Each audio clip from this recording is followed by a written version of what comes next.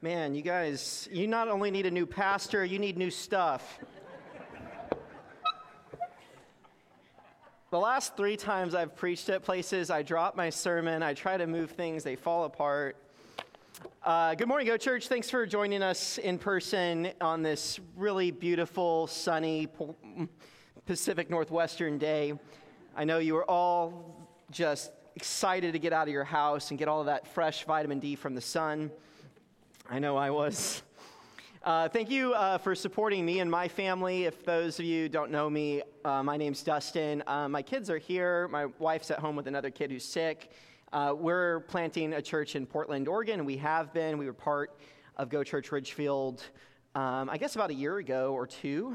And we are just trying to advance God's kingdom in cooperation with you to plant healthy churches. As you know, your pastor is gone. I thought I'd take this amazing opportunity. I'm like literally unaccountable.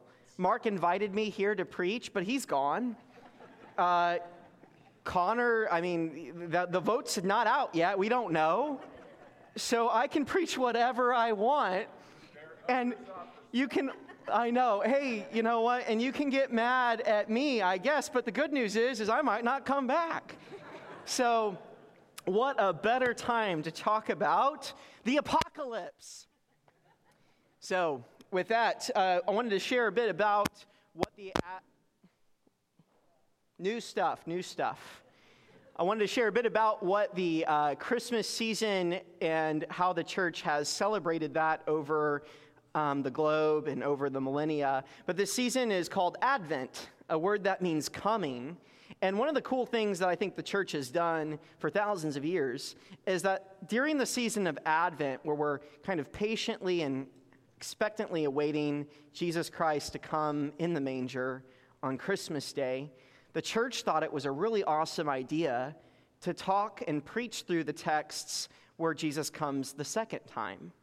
And so through the whole Christmas season, historically in our church, we've always had these we'll change. I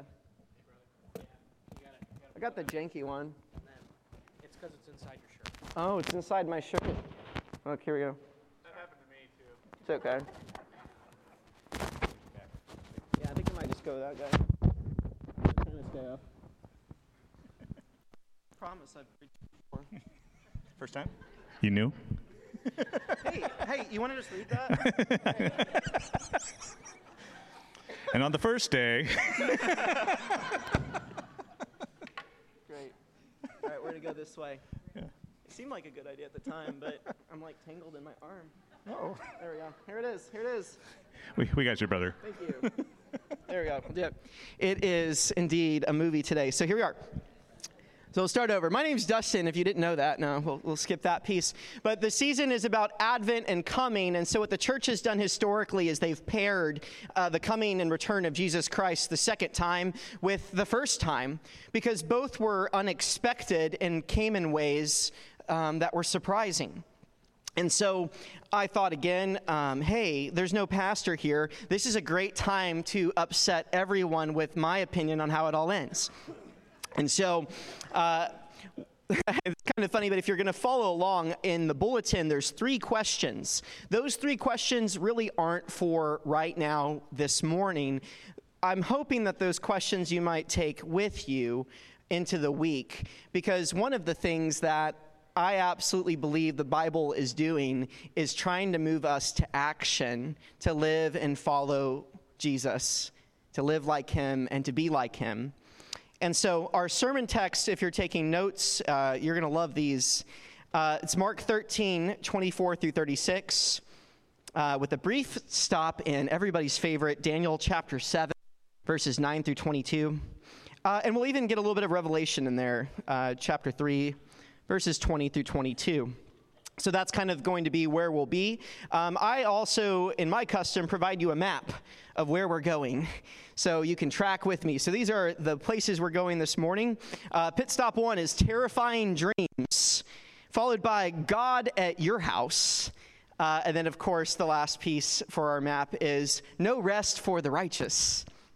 And so as we reflect on the text this morning, I want you to get maybe one key big idea. Like if you leave with anything this morning, it would be this. Jesus is king already. Jesus is king already. His kingdom is invading right now, and there's still more glory to come. Jesus is king right now. His kingdom is invading, and there's still more glory to come.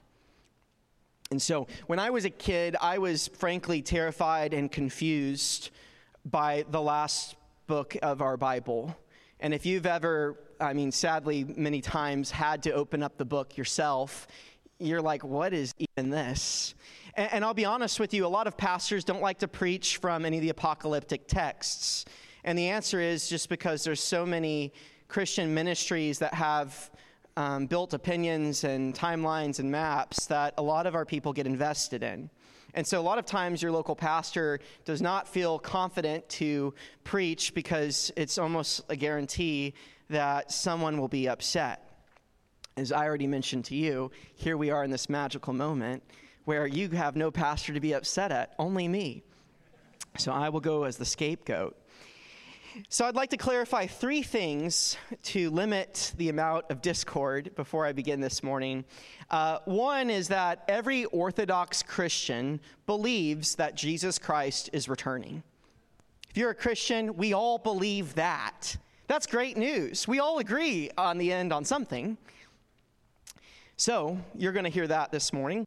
2, our first disagreement might be how Jesus comes back, which I'm not going to talk a lot about, but you might hear hints or echoes. You might get triggered by a phrase I use. I don't know, but I just wanted to give you that notice. And 3rd, the thing that we seem all to care way too much about is when Jesus returns, which I would just want to exercise some pastoral opinion on myself, and that is, it's a mystery for a reason. And I'm not going to build a timeline or a map this morning, but I do believe that Jesus wants to speak to us this morning about his coming. So, Jesus is king already. So again, this is the thing. If you hear something you don't like, remember, just repeat this with me. Jesus is king already. His kingdom is invading right now, and there's more glory to come. So that'll be if you ever feel uneasy in this ride, just remember, okay, we all believe the same thing.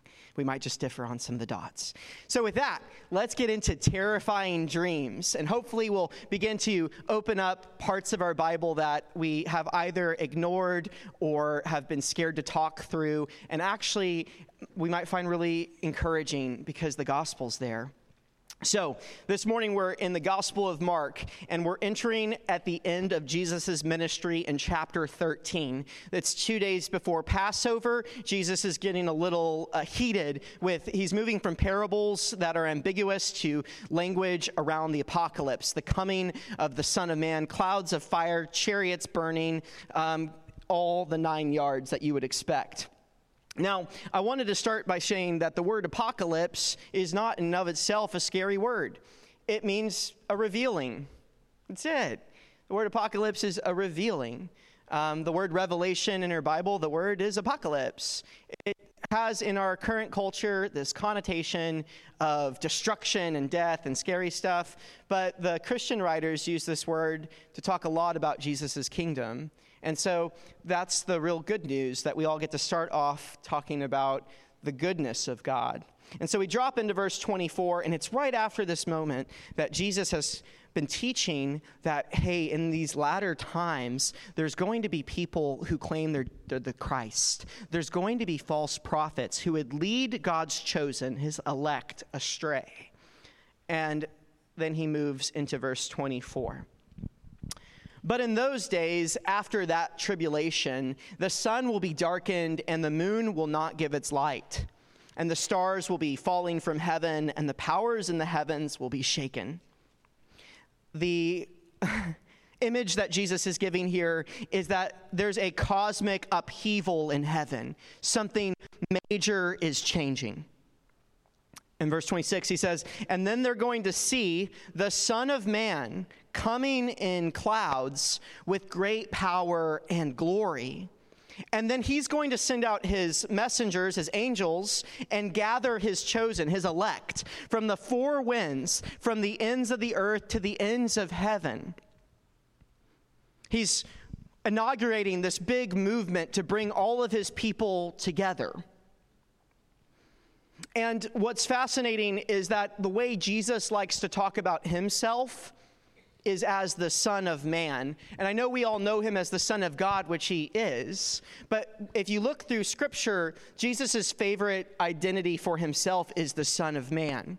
And I wanted to just highlight that a little bit, because what does that mean? This is another kind of phrase that you might hear often that we kind of run past. It seems semi-mysterious.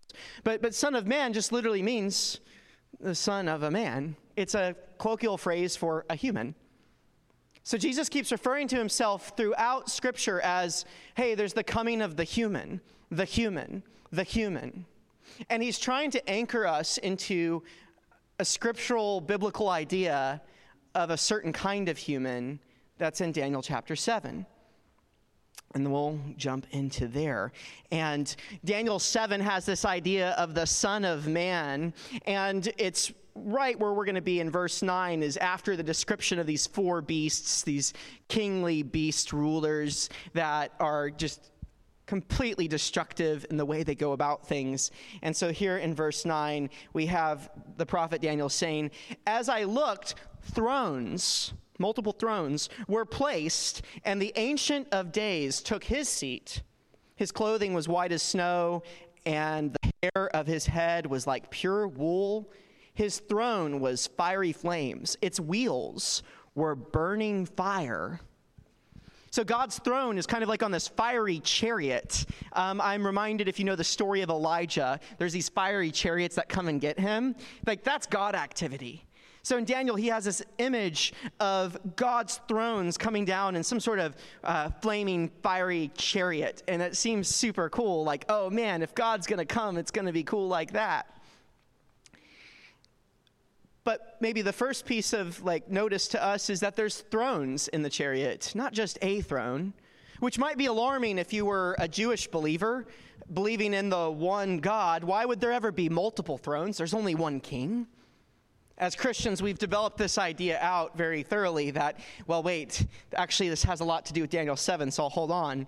And so in 10, it says, "A stream of fire issued and came out from before this Ancient of Days, and thousands served him, and 10,000s times 10,000s stood before this Ancient of Days." And then this, "The court sat in judgment, and the books were opened." I can just kind of imagine the chariot comes down, there's flaming fire, and all of a sudden it's like an episode of divorce court. Right? All of a sudden the judge shows up, the plaintiff, and there's also the defendant. They're there. The books are opened, and there's going to be some sense of justice. And he takes his seat on that throne to begin this judging work. In verse 11, he says, "I looked then because the sound of the great words that the horn was speaking from one of these beasts. And I looked, and the beast was killed. Its body was destroyed, and it was given over to be burned with fire. As for the rest of the beasts, their dominion," weird word, their rulership was taken away, but their lives were prolonged for a season and a time. So there's these other beasts and kings that have this power and this dominion, and God takes their rulership away. Doesn't kill them, just takes their power to give it to somebody else. In verse 13, "I saw in the night visions, and behold, with the clouds of heaven, there came one like a human. And he came to the Ancient of Days, and he was presented before him. And to him was given that rulership, that dominion, and the glory, and a kingdom, that all peoples, nations, languages should serve him." Not the Ancient of Days, but this man, this human. His dominion, his rulership is an everlasting rulership, which won't pass away. And his kingdom is one that shall not be destroyed. So God takes away that dominion and rulership from these kings, and he gives it to a new king. Like Jesus at the cross is the king. He becomes the king. He's inaugurated. He is now the king already. His kingdom is invading. And yes, there's still more glory to come. And listen to this. This is what Daniel says. As for me, Daniel, my spirit within me was anxious, and the visions of my head alarmed me. What's so alarming about this? To be a monotheistic Jew and see a man get all the rulership in a kingdom that's eternal. Real big stretch for the faith. And then there's like all of the beasts, and he saw the triumph and the thrones. And so in 16 he says, I approached one of those who stood there, and I asked him the truth concerning all this. So he told me and made known to me the interpretation of the things. He says, these 4 great beasts are 4 kings who shall arise out of the earth. But the saints of the Most High shall receive the kingdom and possess the kingdom forever, forever, and ever. That's really good news. Tucked away in maybe part of our Bible that we don't read so much. How do we, as the text says, the saints of the Most High, us, receive the kingdom and possess the kingdom forever and ever and ever? And we do this through Christ our King, the hope of glory, who's in us and we in him, seated on that throne in power and dominion. And we can actually imagine that all of a sudden the ascension of Jesus makes sense. Not only was Jesus dead and buried and resurrected, but he spent 40 days on the earth. And at his ascension into the clouds, like the Son of Man would, he tells the people who's following him, he says, all authority in heaven and earth has been given to me, and I'm giving it to you. So go, therefore, into the 4 corners of the earth, all the nations, baptizing and making disciples and teaching them to obey all that I've commanded.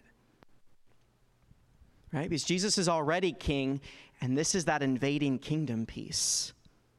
So we know Jesus is king on the cross, but then all of a sudden, when we read about Daniel 7 and we hear that the saints of the Most High are actually going to have all this authority and power to rule with Christ, we know it's answered in our Gospels.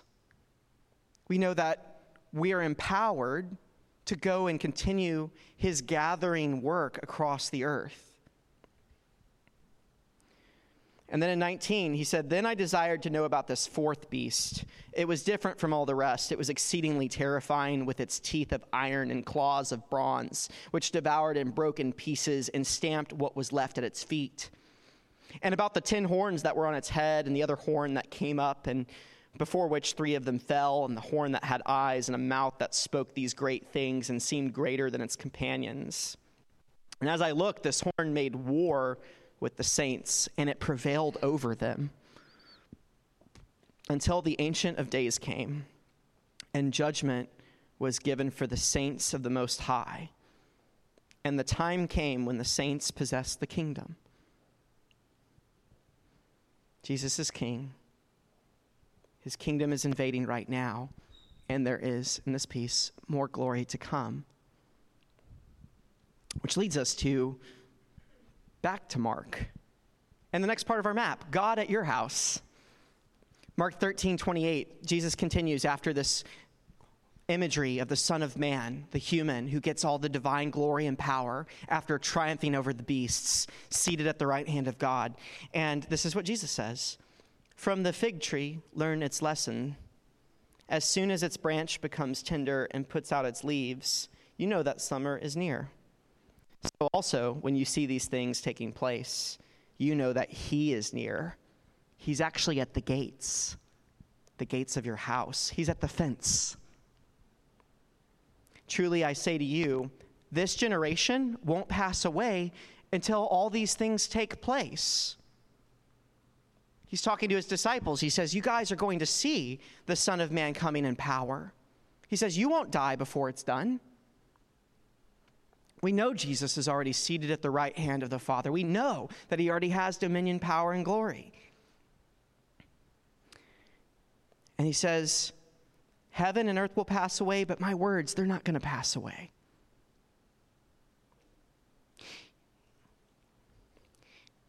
This invading kingdom is right now. It's, if we're going to take Jesus' words seriously, it's at the gates, right? God is here at your house. He's present and coming in some senses. And we hear this echoed throughout all of the New Testament scriptures in James 5:9. Do not grumble against one another, brothers, so that you may not be judged. Behold, the judge is standing at the door. The early Christians had this deep belief that God and his coming kingdom were so near, so close. It's in the language of Jesus. Jesus preached in his ministry, the kingdom of heaven is at hand. It's close. It's now. It's not far off. And I think sometimes when we talk about end times and what our perspective is of the end, it just seems far away. And alternatively, sometimes people get really anxious about it because they think it's coming right now. But the perspective of the church is that it is, in fact, more of that anxious perspective. It's right now, he's at the gates. And so James, speaking to the church, says, don't grumble and argue with each other, because the judge, he's at your house, outside the door. We hear this again in Revelation 3:20 through 22. We all know this one. Some sing it in kids' church.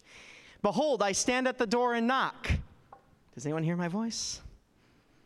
If anyone hears my voice and opens the door, I'm going to come in to him and eat with him, and he with me. It's this very same idea that God is at the gates, waiting to be let in. The kingdom advancing and arriving right now. And then it says that the one who conquers, I will grant him to sit with me where? On my throne. Well, that sounds familiar, doesn't it? As I also conquered and sat down with my Father on his throne. He who has an ear, let him hear what the Spirit says to the churches. Jesus is king. His kingdom is invading, and there's more glory to come. Daniel 7 isn't far off. It's right now.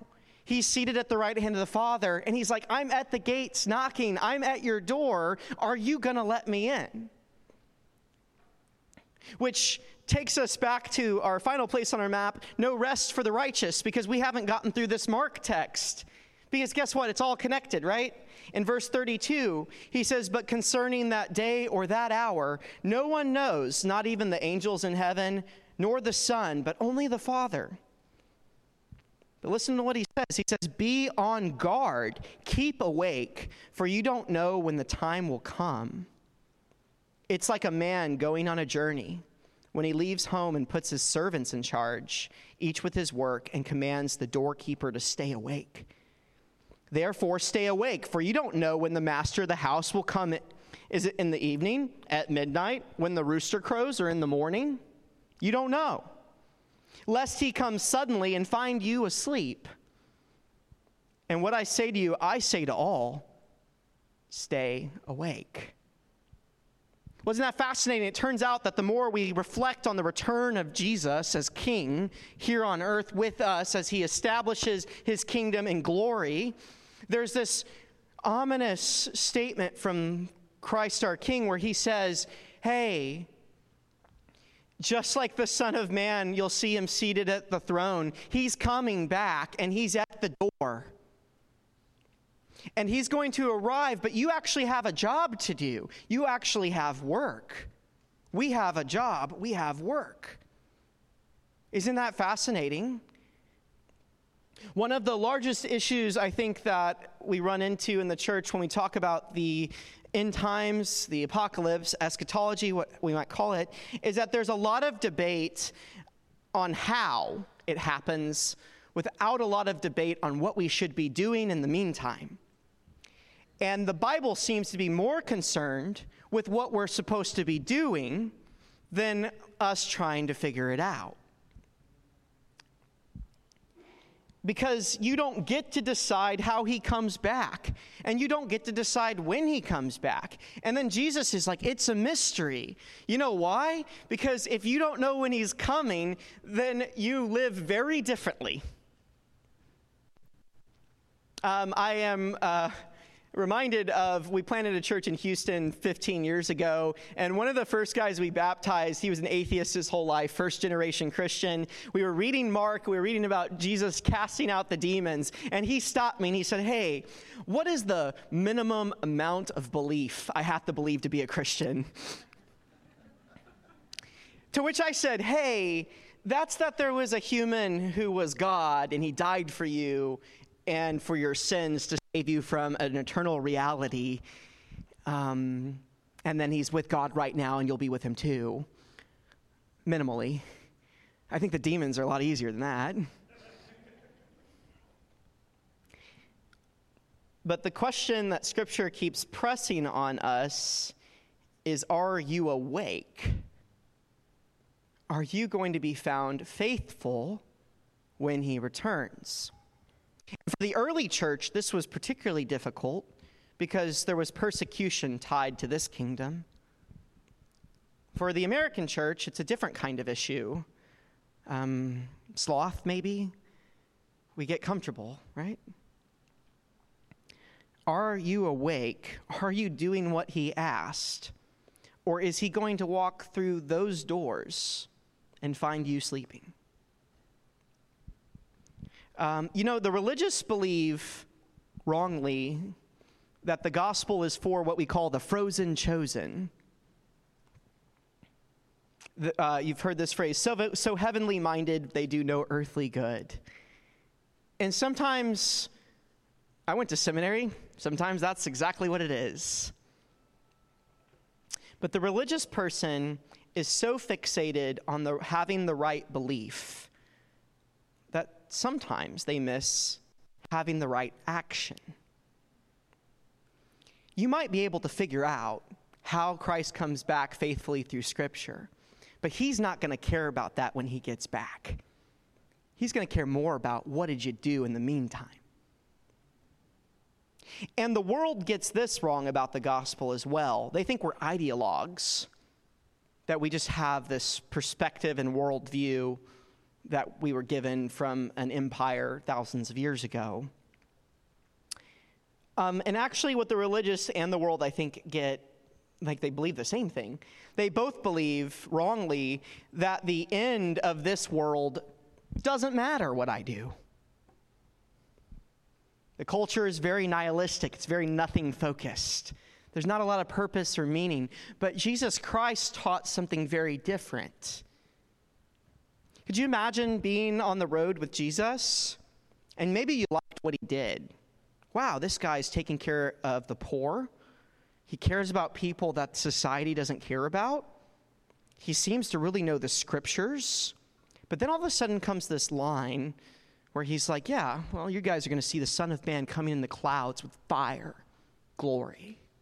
Oh yeah, and judgment's going to happen. And are you going to be awake when that happens? But Jesus taught us, and he believed, that everything mattered. In his Sermon on the Mount, he said that God takes care of the birds, so better will he take care of you. He also says in that same sermon that the lilies are clothed in glory that Solomon can't even touch with all of his riches. Like, God cares about a lot of things here. He did take care of the poor. He did love his enemies. I know that because he loved me. The kingdom was does anyone disagree with this? The kingdom was everywhere he walked. And at Pentecost, he made that available for all of us because he had the power to. He was seated on the thrones with the Lord in his fiery burning chariot. And he invites you to sit with him, which is crazy. That's the real scandal of eschatology.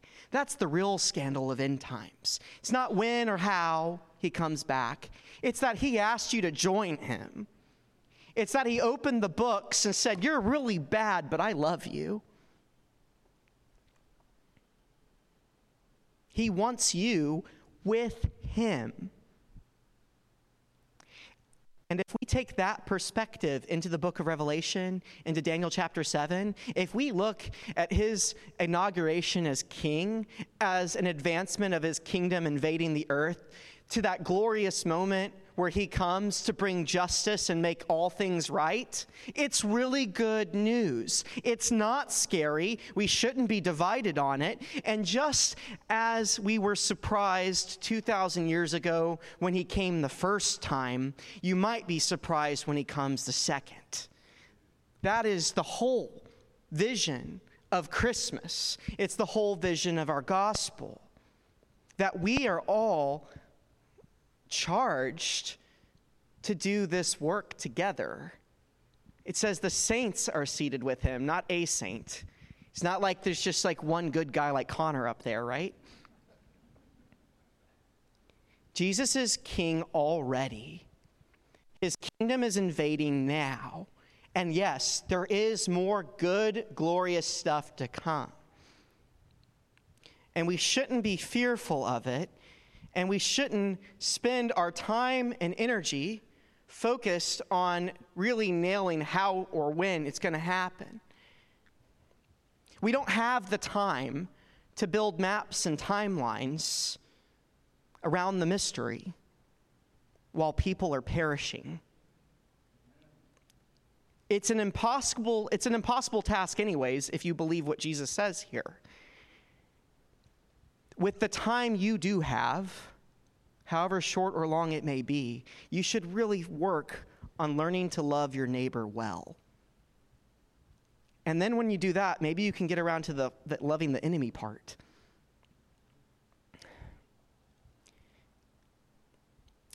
It is our chief concern to love our neighbor well and to love the Lord our God with all of our heart, soul, strength, and mind. These two are the chief concerns of all Christians. And I think when it comes to secondary and tertiary issues, like how Jesus comes back and when he comes back, or who the next pastor is going to be or who he's not going to be, we don't have time to argue about that because people are perishing. And church, you have a vote next week for your next shepherd. And I can promise you, not everyone is going to have their vote be essentially the winner. And so for those of you where the vote does not go your way, the judge is at the door. We don't have time to fight with each other. We have a job to do. And so we will work together to follow Jesus well, to complete his mission with the promise that he's here, coming, invading. He's king, and he wants to do a lot of good things with this new power. He's only had it for 2,000 years now. And so in the spirit of the apocalypse, I will end with this ominous but shifting statement. The judge is at the door. He's at the gates. He's knocking and ready to be let in. Are you awake to let him in? The band will come up now, and I'm going to pray. There'll be elders in the back who will pray with you. My encouragement for you this Christmas season is to love fiercely those who are around you, to celebrate the risen Jesus Christ, our King. To walk into darkness in an invasion. And so pray with me.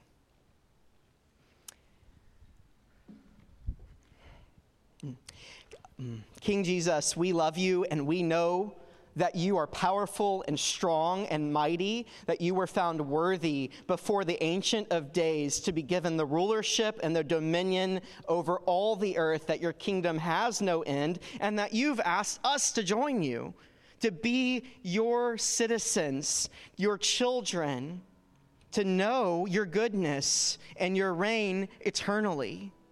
And Jesus, I pray for Go Church Ridgefield this morning that you would empower with your Spirit each and every one of us to walk in the way you've commanded us, to bring about the light and glory to all the nations, that all men and all women would celebrate when you return, that you are King, that you are good, and that you know and love each and every one of us powerfully with the strength and the might of God.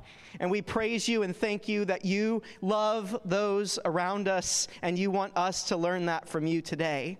We praise you and thank you. And it's in Christ's name, his powerful name, that we get to worship. Amen.